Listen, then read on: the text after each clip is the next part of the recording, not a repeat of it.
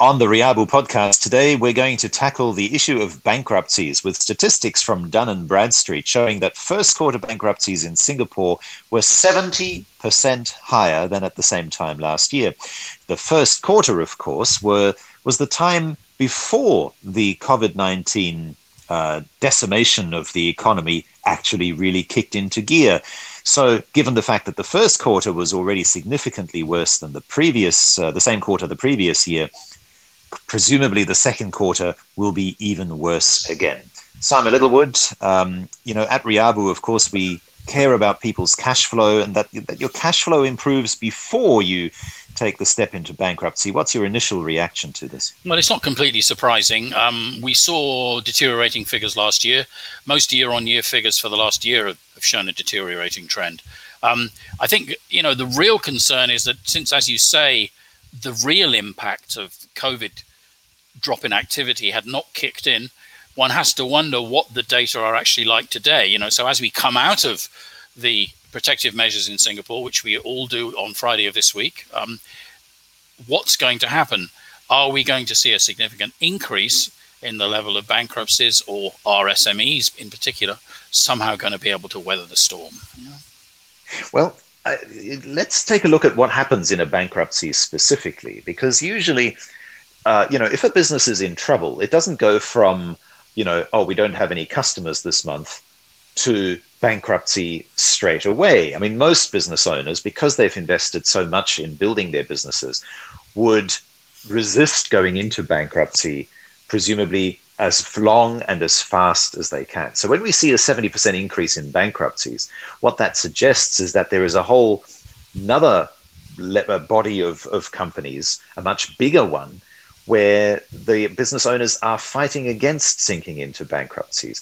What is it that you can say to those companies that are on their way but not quite yet at bankruptcy as to what to do in the current time? Well, it all depends on how bad the current situation is. Remember, there's a chunk of businesses for whom all revenue basically ceased. I mean, the hospitality business, particularly restaurants and bars, would be a very good example of that, where apart from a tiny takeaway business, basically all their revenue went away. Now, I actually had some restaurateurs, for example, contacting me and asking for advice on what they should do as we got towards the end of the first quarter, because if you're looking at zero revenue going forward and you've got huge liabilities for premises rental, for example, and staff costs going through the first quarter with zero revenue to offset it against, sometimes companies elect to go bankrupt rather than to continue to accumulate liabilities. So it's possible we're seeing a bit of that in those March figures.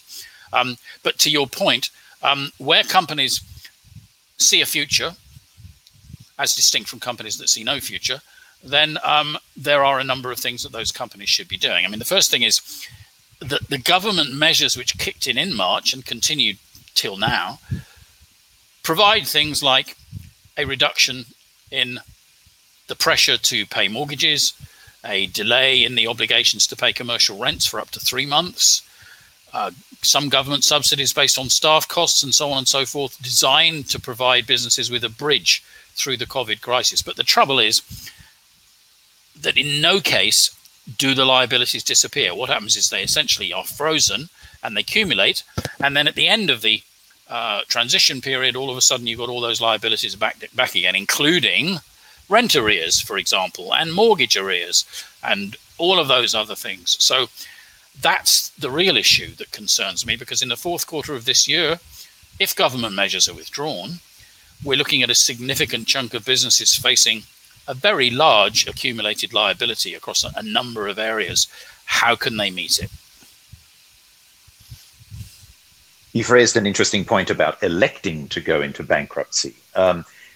Given the stigma that's attached to this in Asia in particular, and the prospect that when you're then ready to restart your business, you might have people who will avoid getting into bed with you again in some capacity.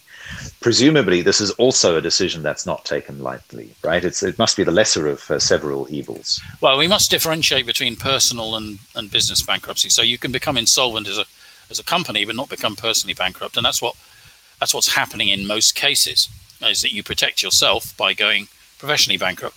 Now, of course, if you've got loans and if they're secured on your property, And we know that something like 70% of bank lending in Singapore to SMEs is secured on property.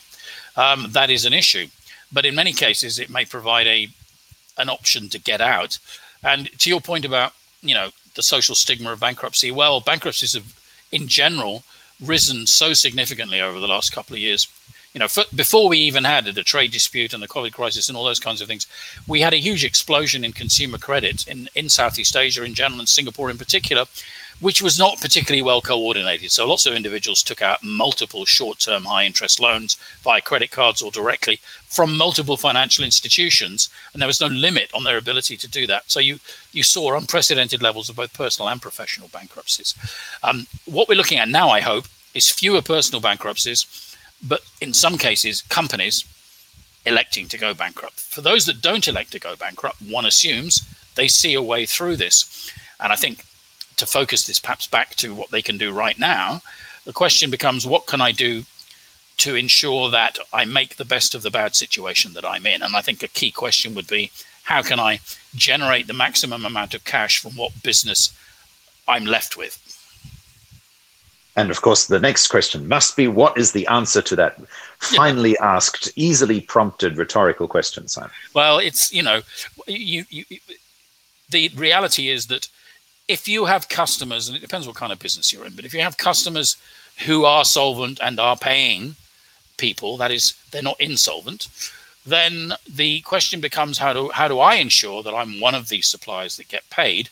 And there are a set of things that will make it more likely that you get paid, and they are to do with the way that you manage that relationship overwhelmingly. They're not to do with borrowing more money, and they're not to do with creating automation or all those kind of things. It's all about relationship. It's all about taking advantage of the fact that by behaving in a certain way, by taking away excuses for late payment, you can put yourself in an advantageous position with customers, remaining customers who are solvent. And that's the critical thing that companies should be focusing on right now. Yeah. So getting paid for the goods and services you've already delivered in the past. Is there a way that you can get customers to pay a deposit for goods and services that might be delivered in the future?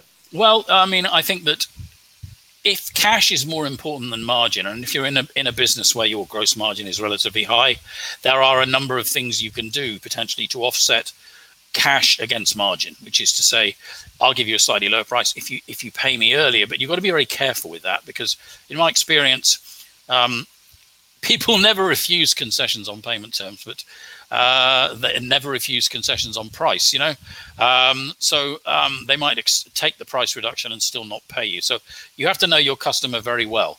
Earlier invoicing is a good example of something you could do. Temporary changing in payment terms is something you could do.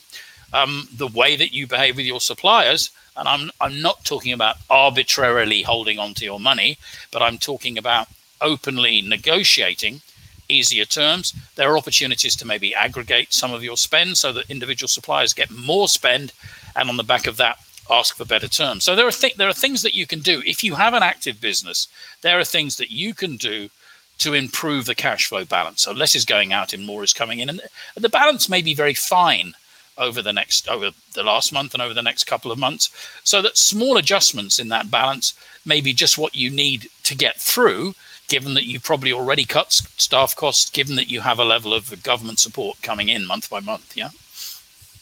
Yes. And I suppose one other difficulty that you might need to tackle is whether your customer actually wants to give you prepayments, even if you are offering discounts or whatever other temporary concessions that you suggested. Because after all, if the customer is going to, write you a check for goods and services not yet ordered, they might wonder whether they'll actually get the products or services, whether you'll still be in business to provide the products and services that that's right. I mean, this comes down to customer intimacy and the knowledge that you should have of the financial situation with customers. If you have big customers who are financially solid, perhaps they're part of a multinational corporation, and you know that they're going to be fine one way or another, you might be able to interest them in some kind of concession.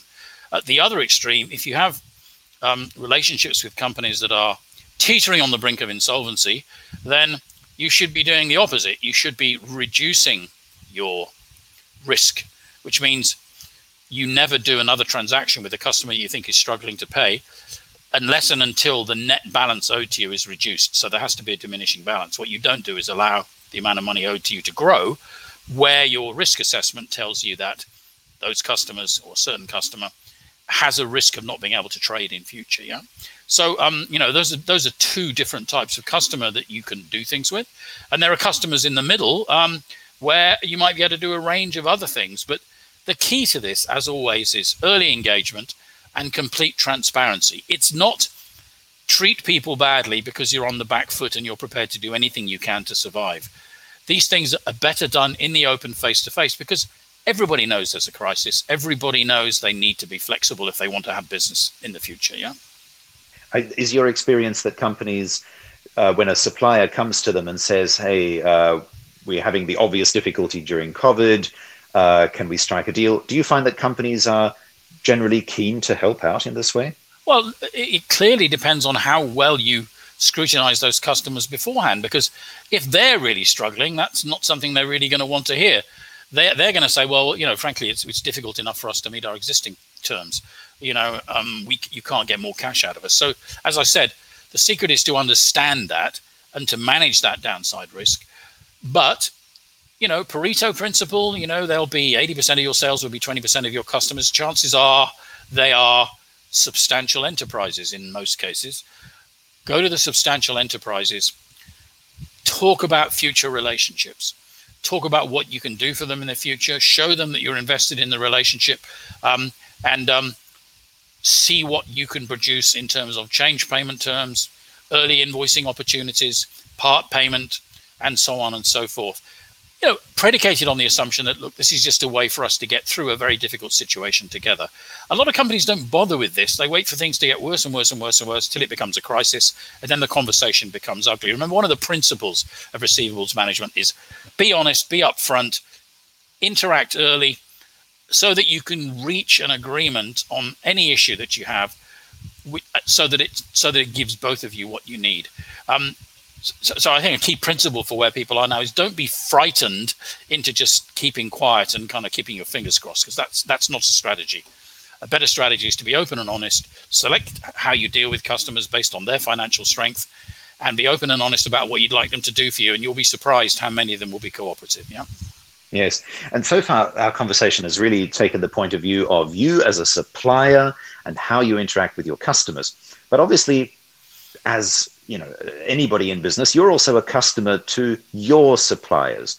So let's flip the conversation just briefly in the direction of your suppliers, who would be looking to you for upfront payment and payments of deposits and whatever else.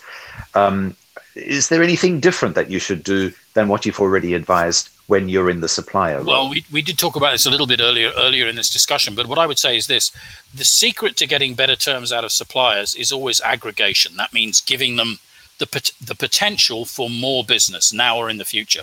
So if you have multiple suppliers, for example, that are supplying the same thing or something very similar, you have an option to pick one of the suppliers who perhaps has the deeper pockets and to go to them and say, look, there's an opportunity for us to do more business with you now and in the future, but you need to help us. So it's good to be able to provide a quid pro quo, because if you just go to them and say, well, we're in trouble, we need you to let us pay you later, and no, that's not a very appealing idea for a supplier who may have difficulties of his own. So it's all about intimacy. Remember 80-20 rule, 20% of your suppliers provide you with 80% of what you buy. Look at them first. Which are the stronger ones? Where are there opportunities to maybe concentrate some of your spend? Now, this goes against custom and practice in normal, healthy times, where you are told you should spread your spend so that you can leverage cost and price more effectively across the market. It's not about that now. It's about survival. Now, aggregation is perfectly legitimate. That is giving more spend to a smaller number of suppliers in order to delight them with the prospect of growth and get concessions from them in terms not so much of price, if cash flow is the issue, but of payment terms.